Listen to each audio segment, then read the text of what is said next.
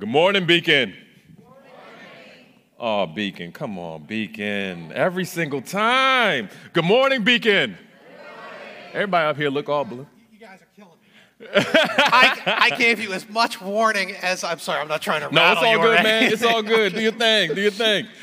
Let's try one more time. Can we give him a real good morning? Good morning, Beacon. Good morning. Yeah, I'm excited to be back with you all this morning. Good morning, good morning, good morning.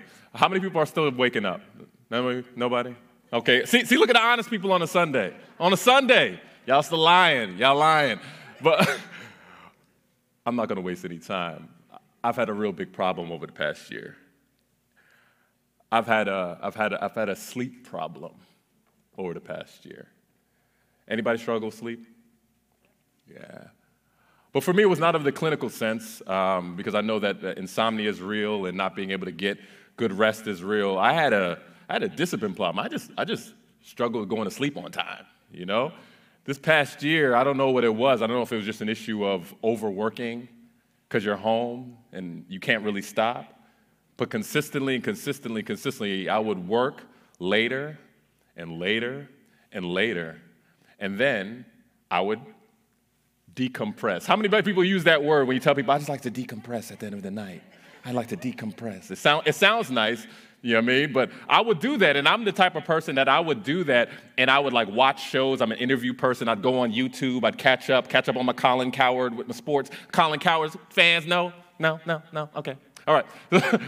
But I'd catch up on all the sports stuff, everything like that, and I would do that consistently, but I'm like wired. Both my parents are entrepreneurs. I get up 5 a.m., so even if I went to sleep at 2, I'm popping up at 5. And that's not a good look over time, y'all, right? It's not a good look. You know, I wake up and I'm seeing the bags over my eyes. I'm like, I'm not 18 anymore, and the snapback on the eyes ain't good, right? You know. But consistently, I would do this, and I would consistently do this, and I would consistently do this, and I'd burn myself out. And I think I'd give myself some grace, and I'd give you grace in that, because I think this year's been a lot. And to some degree, it's almost feeling like you're taking back what work did. You're taking back all the time your kids took away, your husband, your wife. You know, keep it even so I don't get angry. All the time that everybody has over you, it's your time to almost reclaim. So it feels bad to feel like you're being limited by someone else.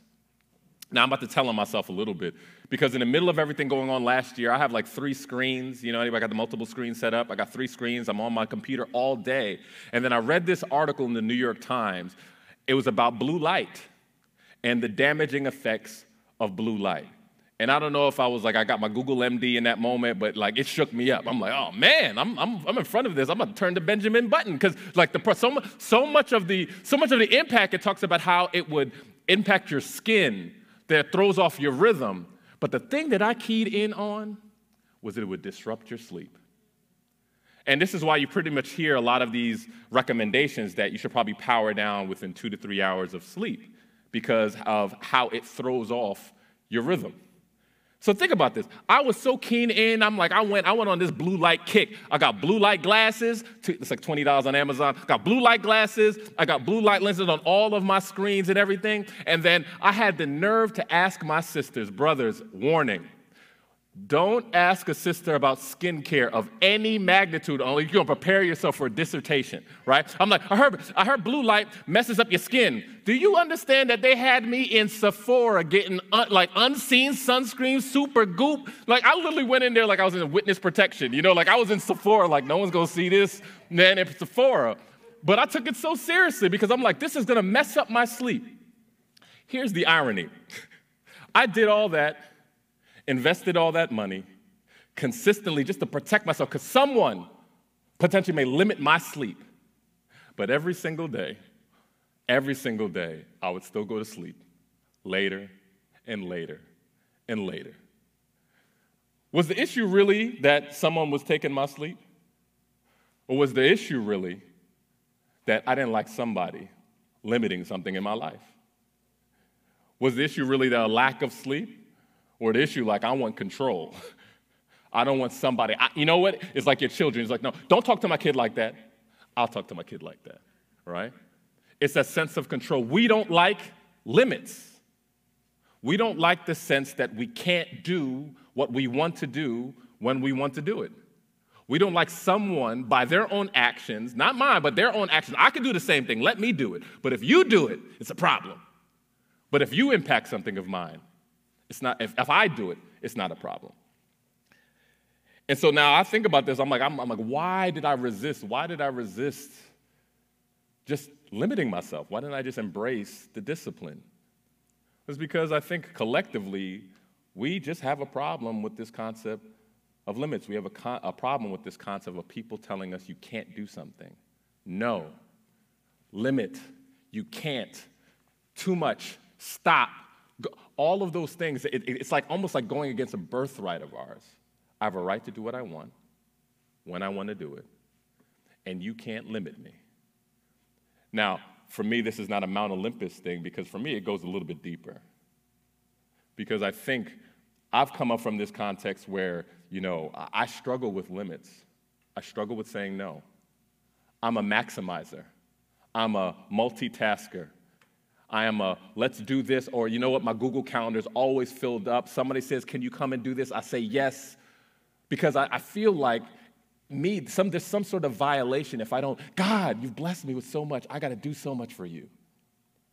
But I think over time, what consistently people are experiencing, if you've ever burned out before, if you've ever been consistently busy and busy and busy, you've had no time to breathe, you find that maybe there's some beauty in limits.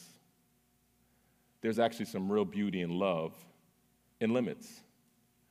But I think in the times that we're living in, when somebody says that you can't do something or that you're doing too much, it's akin to war.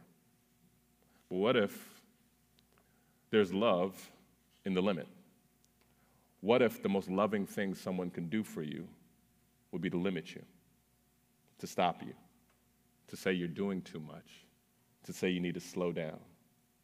And I think this is partly a scary message to actually speak this morning. I was telling Pastor Robert, because it's almost sacrilegious to tell a group of people in America, you need more limits.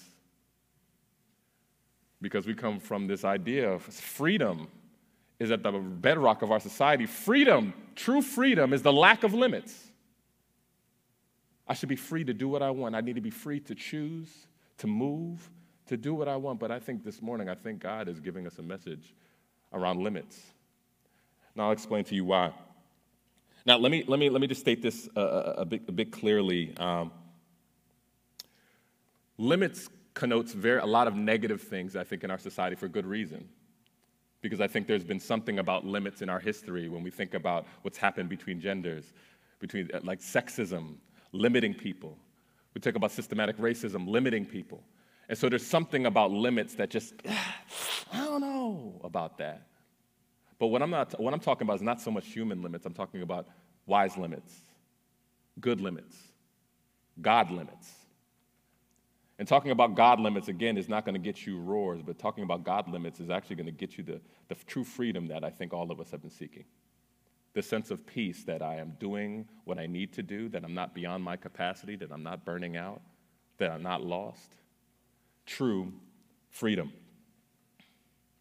Now, I think one of the things and one of the falsehoods that I've kind of carried for most of my life, and I think many of us have, is just that, of true freedom is just the ability to do and seek and explore everything. But I actually believe that God, by virtue of us choosing Him, He's giving us an introduction about that true freedom is found in godly limits. That God, even in his command, says that you will have no other gods before me. That to choose God to be here, you have eliminated other possibilities, and you have chosen limits. But I'll put it this way, just so it doesn't seem so 50,000 feet for everybody in here. How many people, how many relationships perhaps have been compromised because you've struggled with limits, struggled with limiting what you said in the moment? Struggled in that moment, you were so upset, but you said something you couldn't take back because you didn't embrace limits. How many of us struggle even with our health because we struggle to limit what we consume? And we struggle with that, and you're struggling. You're like, I want to make the right thing. I'm struggling with limits because that limit would actually help you. How many of us in this generation now, which is even more scary, we struggle with the limits of what we take in, all of the swiping, where to the extent that right now we can't even control our minds.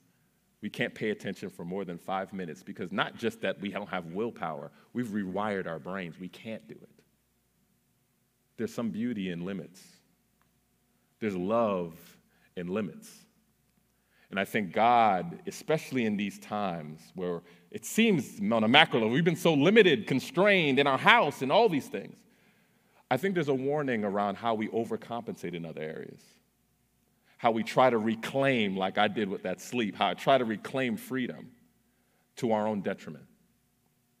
My hope is that I think that we would see and we would get sensitive to the areas of our life that we may be overcompensating with false freedom.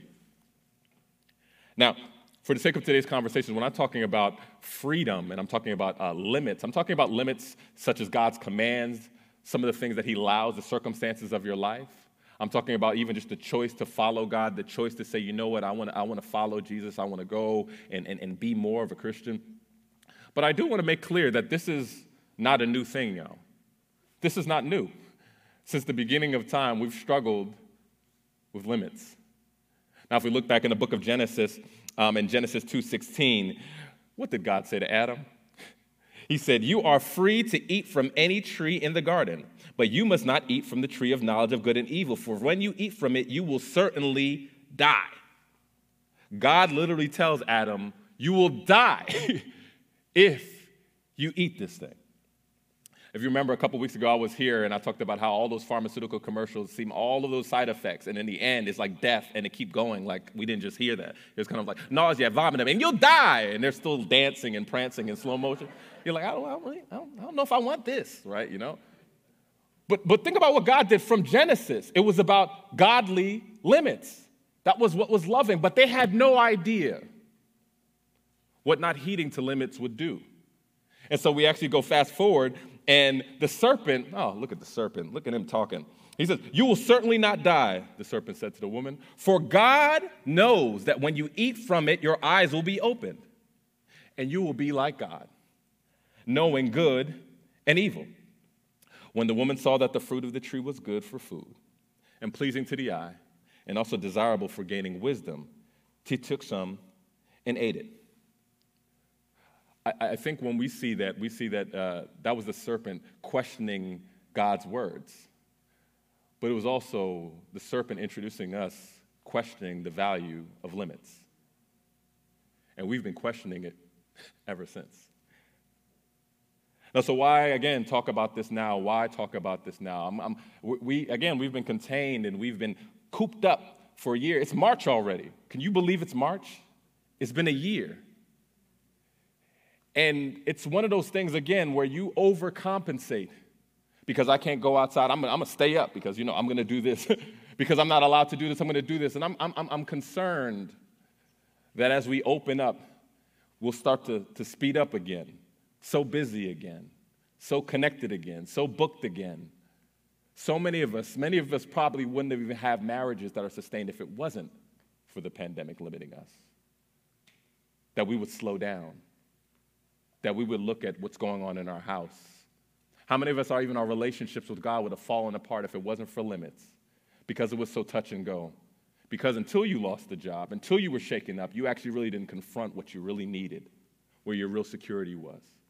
How many of us, I'm concerned, as we speed up, how many young people in this generation now think true freedom is no direction, no commitment. I don't want marriage because I don't want to be stuck down like my parents were. I don't know what I want to do, choosing nothing but being nowhere and feeling lost and ironically feeling limited, that they cannot actually decide what they want to do with their lives.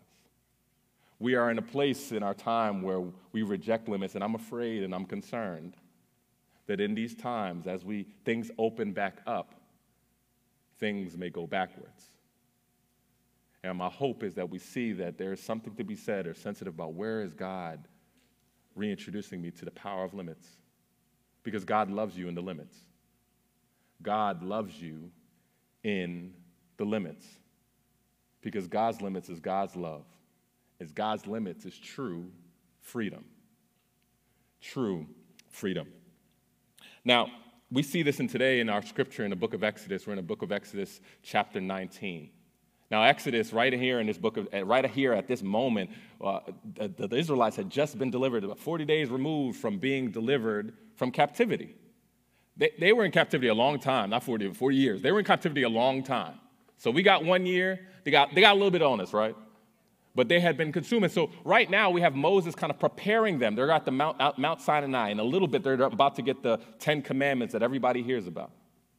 But there's something that God does and says to the people as he's preparing them.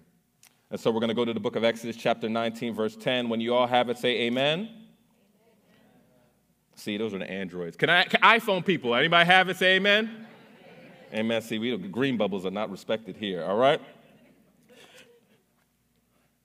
And the Lord said to Moses, go to the people and consecrate them today and tomorrow. Have them wash their clothes and be ready by the third day. Because on that day, the Lord will come down on Mount Sinai in the sight of all people. Put limits for the people around the mountain and tell them, be careful that you do not approach the mountain or touch the foot of it. Whoever touches the mountain is to be put to death. Sounds familiar? They are to be stoned or shot with arrows. Not a hand is to be laid on them. No person or animal shall be permitted to live. Only when the ram's horn sounds a long blast may they approach the mountain. After Moses had gone down the mountain to the people, he consecrated them and they washed their clothes. Then he said to the people, prepare yourselves for the third day. Abstain from sexual relations. Now on the morning of the third day, there was thunder and lightning with a thick cloud over the mountain and a very loud trumpet blast. Everyone in the camp trembled. Then Moses led the people out of the camp to meet God, and they stood at the foot of the mountain. Mount Sinai was covered with smoke because the Lord descended on it in fire. The smoke billowed up from it like smoke from a furnace, and the whole mountain trembled violently. As the sound of the trumpet grew louder and louder, Moses spoke, and the voice of God answered him. The Lord descended to the top of Mount Sinai and called Moses to the top of the mountain. So Moses went up, and the Lord said to him, go down, and warn the people so they do not force their way through to see the Lord, and many of them perish. Even the priests who approach the Lord must consecrate themselves, or the Lord will break out against them. Moses said to the Lord, the people cannot come up Mount Sinai, because you yourself warned us. Put limits around the mountain and set it apart as holy. The Lord replied, go down and bring Aaron up with you. But the priests and the people must not force their way through to come up to the Lord, or he will break out against them. So Moses went down to the people and told them. This is the word of the Lord.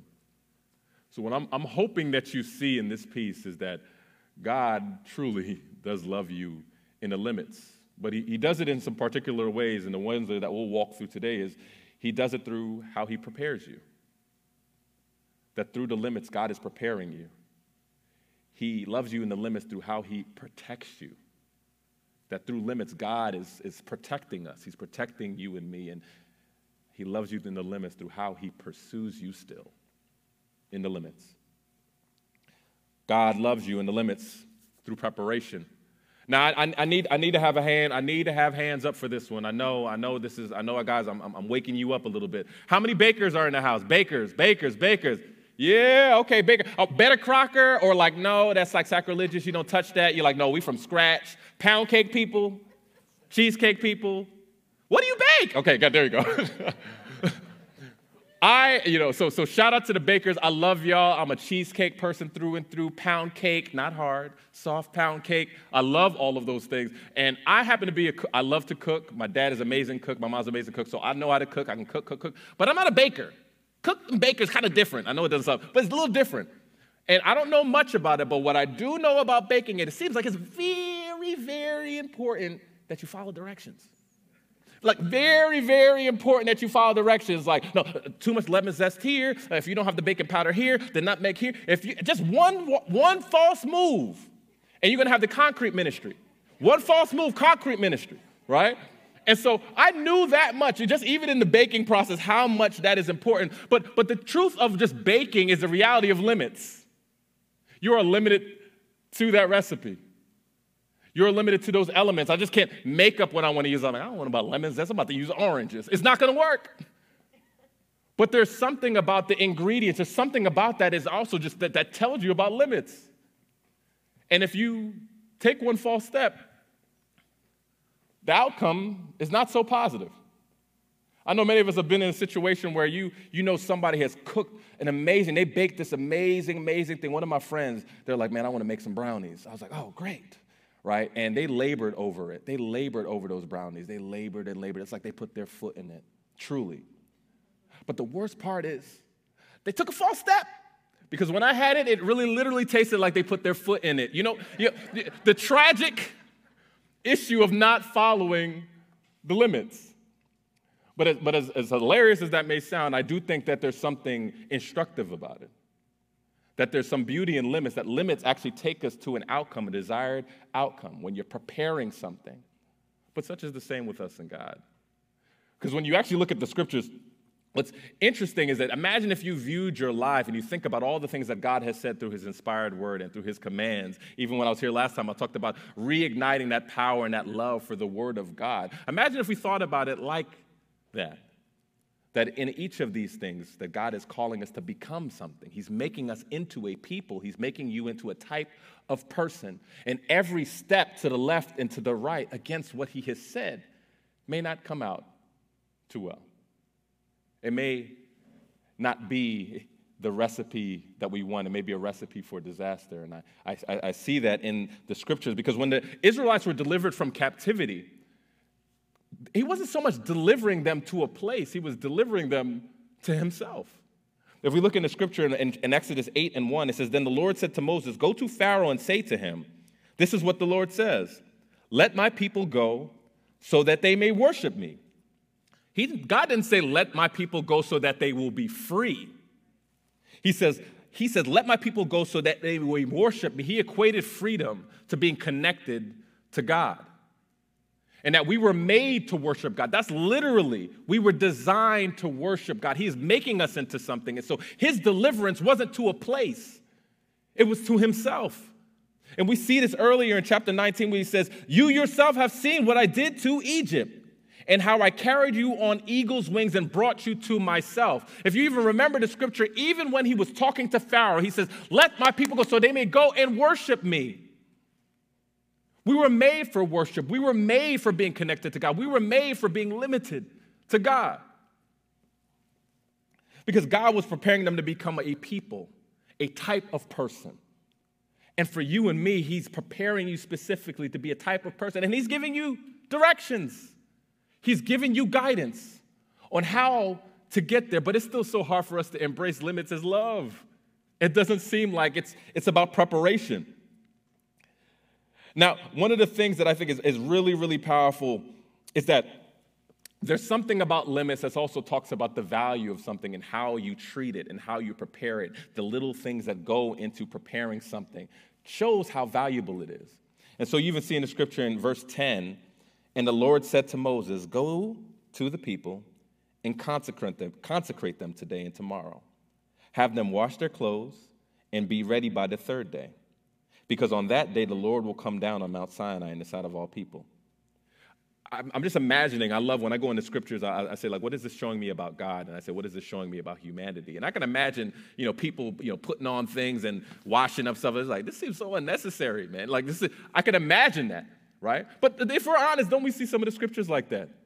On Facebook the other day, I go on Facebook like once a quarter. I don't know if I'm the only person, but I was on Facebook and I asked the question, I said, how many people want to read the Bible cover to cover?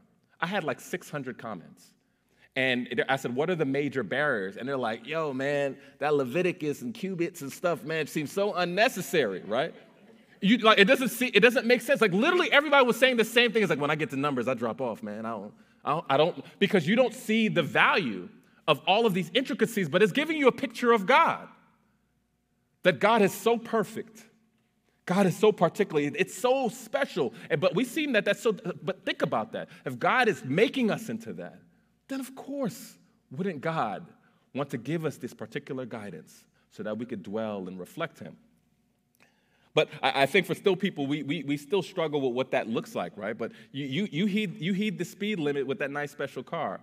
Or you heed the speed limit. You drive really slowly when you have precious cargo in there. When your wife's in there, you drive a lot faster when your wife's not in the car. When that new baby's coming home. Or you choose the right occasion to wear that lovely coat. Or those heels. Or for the young ones, or for those Jordans. You pick the right occasion because you treat it special. It's very particular. You limit the occasions and when you use it. You submit yourself and subject yourself to limits. Have you ever seen anybody with a new car with nice rims and how they treat speed bumps? It's like crawling like molasses over it. Because the special treatment and consecration is not for common use, set aside for special use. And God was consecrating his people. And similarly, when God is giving you his inspired word, God is saying, you are a special people. You're a royal priesthood. You are my treasure possession. You are everything. I need to treat you. Wow. Imagine if we saw limits as love, that there's a particular way. I'm talking to my fathers in the building. I know so many of you guys, shotgun fun aside. When that young man, that young freckly man comes up to that door for prom, and you're about to let your daughter off in that car, and you have that Will Smith bad boy conversation with him about your daughter, she's special. Be back here at 11. It's specific. And the more valuable something is, the more specific you are about treatment. What would it look like if we saw her relationship with God that way, y'all? What would it look like if you saw the limits that God gave you as how he views you as valuable? Not cast off. The opposite of love is not hate. The opposite of love is indifference. And that God is so engaged with the plight and the state of his people. What if you thought you were special? What if you saw yourself the way God sees you? What if?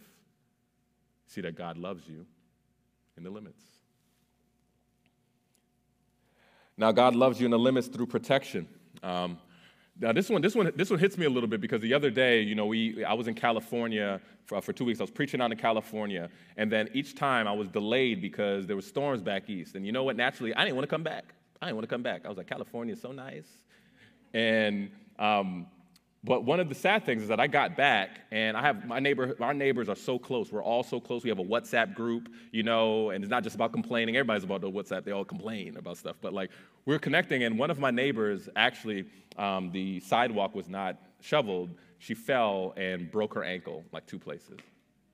And it was, unfortunate. And so her husband and I are really, really close, and he's just like, hey, man, I need you to, I'm going to be at work. He's an electrician. He's just like, could you check in on my wife? We're going to have some Amazon packages with some of her things that she needs, since she's home to get around. Could you bring it to the door and bring it inside the house? I'm like, of course. So I bring it inside the house, and I thought I knew him pretty well. I'm like, we've known each other for a little bit. I've spent time with you and all this stuff like that. I went into their home, and I'm seeing all of these child guards. Those little child gates? At the top of the stairs, there's all these child gates. I'm like, these people have kids I didn't know about. And I'm looking around, and it wasn't about 2 minutes later that I realized what that was for. When this big old Cujo-looking dog came up and hot meat. Yep, fam. I died 3 times. Say they're like, oh, she won't bite. They always say they won't bite. I may be the first. Right? I may be the first. So I'm preparing my heart, like, oh God, but I got to be a thug. I got to be strong. So I'm sitting there with the boxes, with my Amazon box. I'm like, right? But I was still thinking about this. I know there's dog lovers out here, and I'm not shading you, but in my mind, I'm like, this is a lot of investment for a dog, man. God, this is for a kid. And I just put myself in that moment in the mind of a dog. Just put the theology aside. In the mind of a dog. And I'm like, does this dog even understand what all this is for? I can imagine the dog going and running and doing the little dog things and trying to figure out why all of these things are there. But the truth is that all of that is there is because they're protecting their dog. At the top of the steps, I don't want this dog to fall down. I don't want this dog to touch this. I don't want this dog in this socket. I don't want this dog here. But can you imagine the mind of a dog having no idea what the purpose of all of this is for? As much as I was looking at this dog like, must be nice. You living the life, man. But the I don't have no idea, it says a lot about us. Because think about us and think about the ways and the thoughts and the wisdom of God and all of the limits he's placed in our lives. We are so much like that dog, more than we probably like to admit, when it comes to understanding the wisdom, understanding the impact. We have no idea why God doesn't allow us in this season to buy that. God doesn't allow us to get that specific job. God doesn't allow me right now to move the way I want to move. We have no idea. All we know is the gate. But God loves you in the limits. God loves you through protection, and we see this in the scripture here. It's in verse 12. He says, God is interesting. It's interesting here, man, because for me, there's so much of the Old Testament theology jumping out when I read this thing. But he says, put limits for the people around the mountain and tell them, be careful that you do not approach the mountain or touch the foot of it. Whoever touches the mountain is to be put to death. They are to be stoned or shot with arrows. Not a hand is to be laid on them. No person or animal, look at that dog, shall be permitted to live. What's interesting is that he says it again to Moses in verse 21. And the Lord said to him, go down and warn the people so they do not force their way through to see the Lord. And many of them perish. Even the priests who approach the Lord must consecrate themselves, or the Lord will break out against them. This sounds a lot like Genesis, doesn't it? That God is saying that, oh, you will surely die. And he repeats it, but he says it once to Adam and Eve. He says it once to Adam. Let's leave Eve out of it. No Eve slander, right? But he says it to them. You will surely die. And here, he's repeating to Moses, go tell them. Please, for their own good, please tell them. But think about the impact of what happened in Genesis. Y'all are living it. They had no idea the long-standing impact of one decision. We don't understand just the little things, the things that we find so little. We can't even connect how they'll connect to our lives, the negative impact that will have in our lives. There's love in God's limits, and it's beyond our understanding. It's beyond our capacity to understand. And a lot of the reason why we struggle with this is because we lean on our own understanding to decide what we want to submit to or not. I think, I feel, I reason, that's great. God has given that as color for us to walk with him. But there's also some times where you just need to listen. You just need to trust God. That there's love in how he's limiting you, because just like the dog, Selassie, you have no idea what he's protecting you from.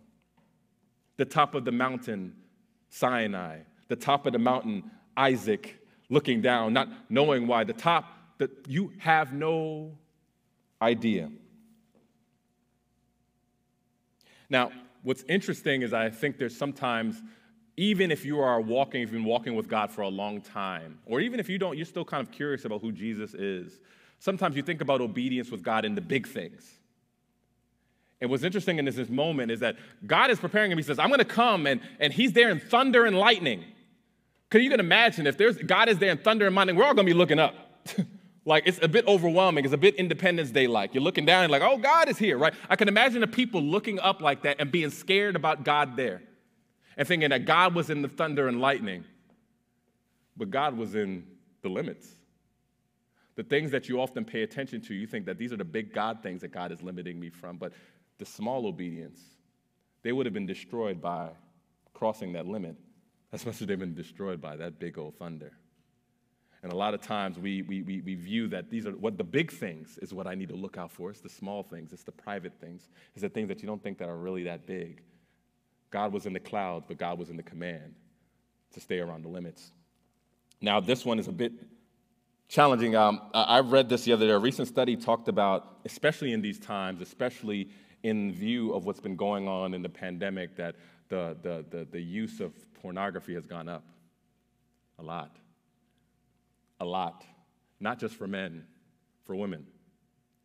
And the scary thing about this, I think, and just being gracious with here, knowing that the children that are in the room, the scary thing is that it talks about how pornography is linked to the shrinkage of the striatum in the brain. Now, this is the part of your brain that is tied to your motivation, your energy, your desires, all of those things are tied to your striatum, and it's in for increased use that shrinks. But it also has shown that over time, your ability to even respond to stimuli goes down. So in the studies, they would put sexual stimuli in front of somebody who's watching at a time, and they couldn't even respond to it. Last week, I was sitting in counseling. I do premarital and marital counseling, and there was a couple there, two sides, and look at how God operates. Two sides have been dealing with this issue. One side, the man was dealing with it. The other side, the woman was dealing with it. But on either end, they were talking about how both of them, they're worried for their spouse. They're worried because they seem depressed. They don't have energy. How it impacts how they view. They're not even intimate. They struggle. And the other person does not understand how that has anything to do with that use. But there literally is a physiological impact. A lot of times when people think about God and even the view of sex, they say, oh, God is trying to keep us with God loves sex in its context. But God is not trying to keep us away from joy. God is wanting us to experience joy in the fullness. Because of our inability to embrace limits, we have destroyed the very things that we say we love. The relationships, your job, your motivation to do your job, your motivation to get up each morning. There are brothers and sisters right now who don't connect the small thing. This is not that big of a deal.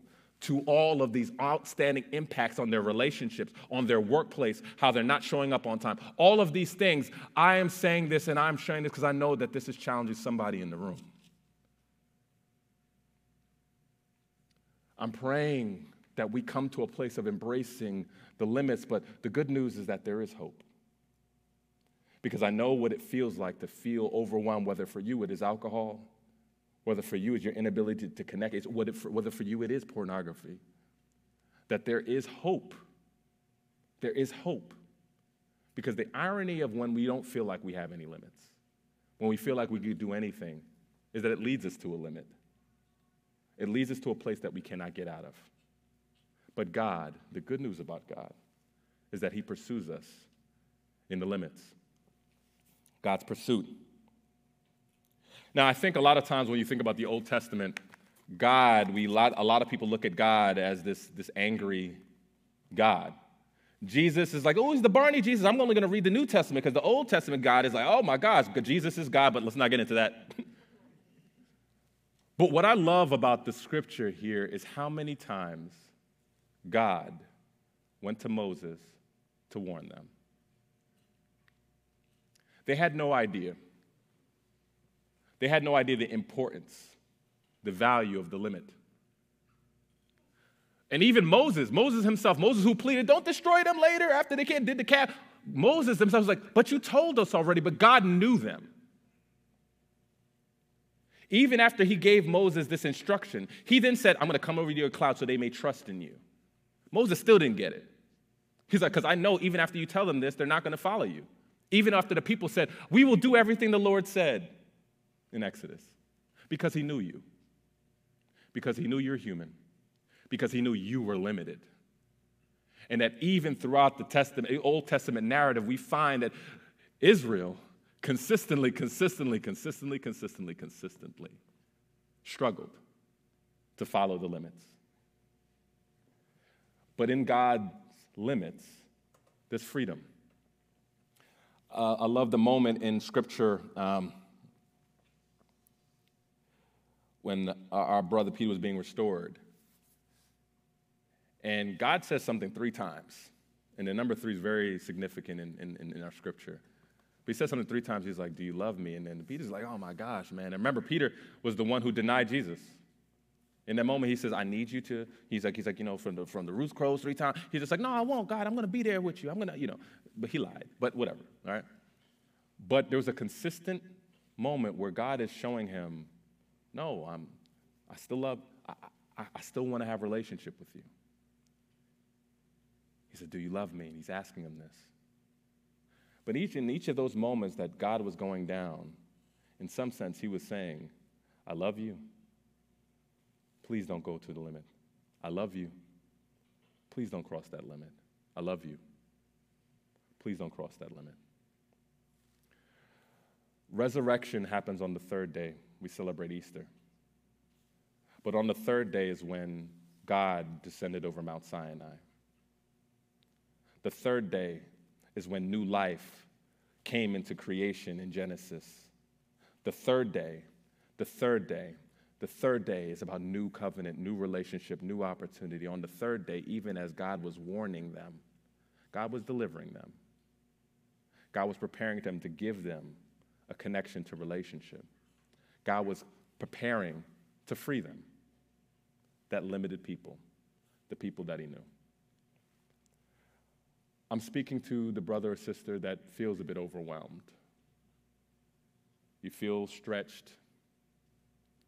You're trying to manage your limits, but you just can't. God's going to send somebody down the mountain to help you. I'm talking to the brother or sister that is struggling with pornography and thinking that God is looking down upon them and angry and staying off of them, and I don't want to see them. God is going to send somebody down the mountain to help you. I'm talking to the young person who feels a bit lost, trying to figure out life, is everywhere and nowhere, and is afraid of commitments because they've seen some of the challenging aspects of marriage. They've seen some of the challenging aspects of sexism in this country. They've seen some of the challenging aspects of being pigeonholed into something. And I said, no, there's freedom and limits. God's going to send somebody down the mountain. The picture that we get of God speaking to Moses, warning the people, but sending something down the mountain is the picture we have of Jesus. The picture of Jesus who, unlimited God, no limits at all, limited himself to a human flesh, that he would dwell with us, that he would ultimately give us warning. The kingdom of God is at hand. The kingdom of God is at hand, but still ultimately that he would do the work, that through a limited people, the unlimited God would be the one who saved us. Which is why in this season of Lent, a lot of people would ultimately say, you know what, I want to give up something. I want to sacrifice something. I want to fast from something. The fasting is saying, you know what, I don't want to be a slave to anything else but God. I don't want to be limited to anything else but God. And I think the invitation that God is saying to you is that there's true freedom in having God be your Savior. It's true freedom when Jesus is your Savior. That is where true freedom comes from. And so I pray that you see the picture of God at the cross, limiting himself, stretching out his hand. When he could have gone out, he could have called down the legions to free him, but he willingly submitted himself to limits as his hands were opened up to embrace us, as he's calling us to embrace the limits of his unlimited love for us. I love you, he loves you, but there's love in his limits for you. Let us pray. Heavenly Father, God, we just thank you, God, that even beyond our own understanding and capacity, God, you love us. And that, God, in the limits that you have for us, God, there's an unlimited wisdom, God, that you're trying to communicate to us, God, that you love us, that ultimately you're bringing us to a type of people. You're actually trying to prepare us to be something. God, I'm praying for the brother and sister in this room. I'm praying for the families in this room who are just now navigating, God, just not only walking with you, but walking together, God, within the guidance of your God-inspired word. I pray, God, they see your provision, your protection. I pray that they see that you're preparing them to be something. And I pray, God, that they see, regardless of how much they fail in the pursuit to live for you, you are the one that will deliver them. You're the one who will continue to pursue them. You are the one. You are the one that they can put their hope in. I pray all these things in Jesus' name. Amen and amen. Thank you, Beacon.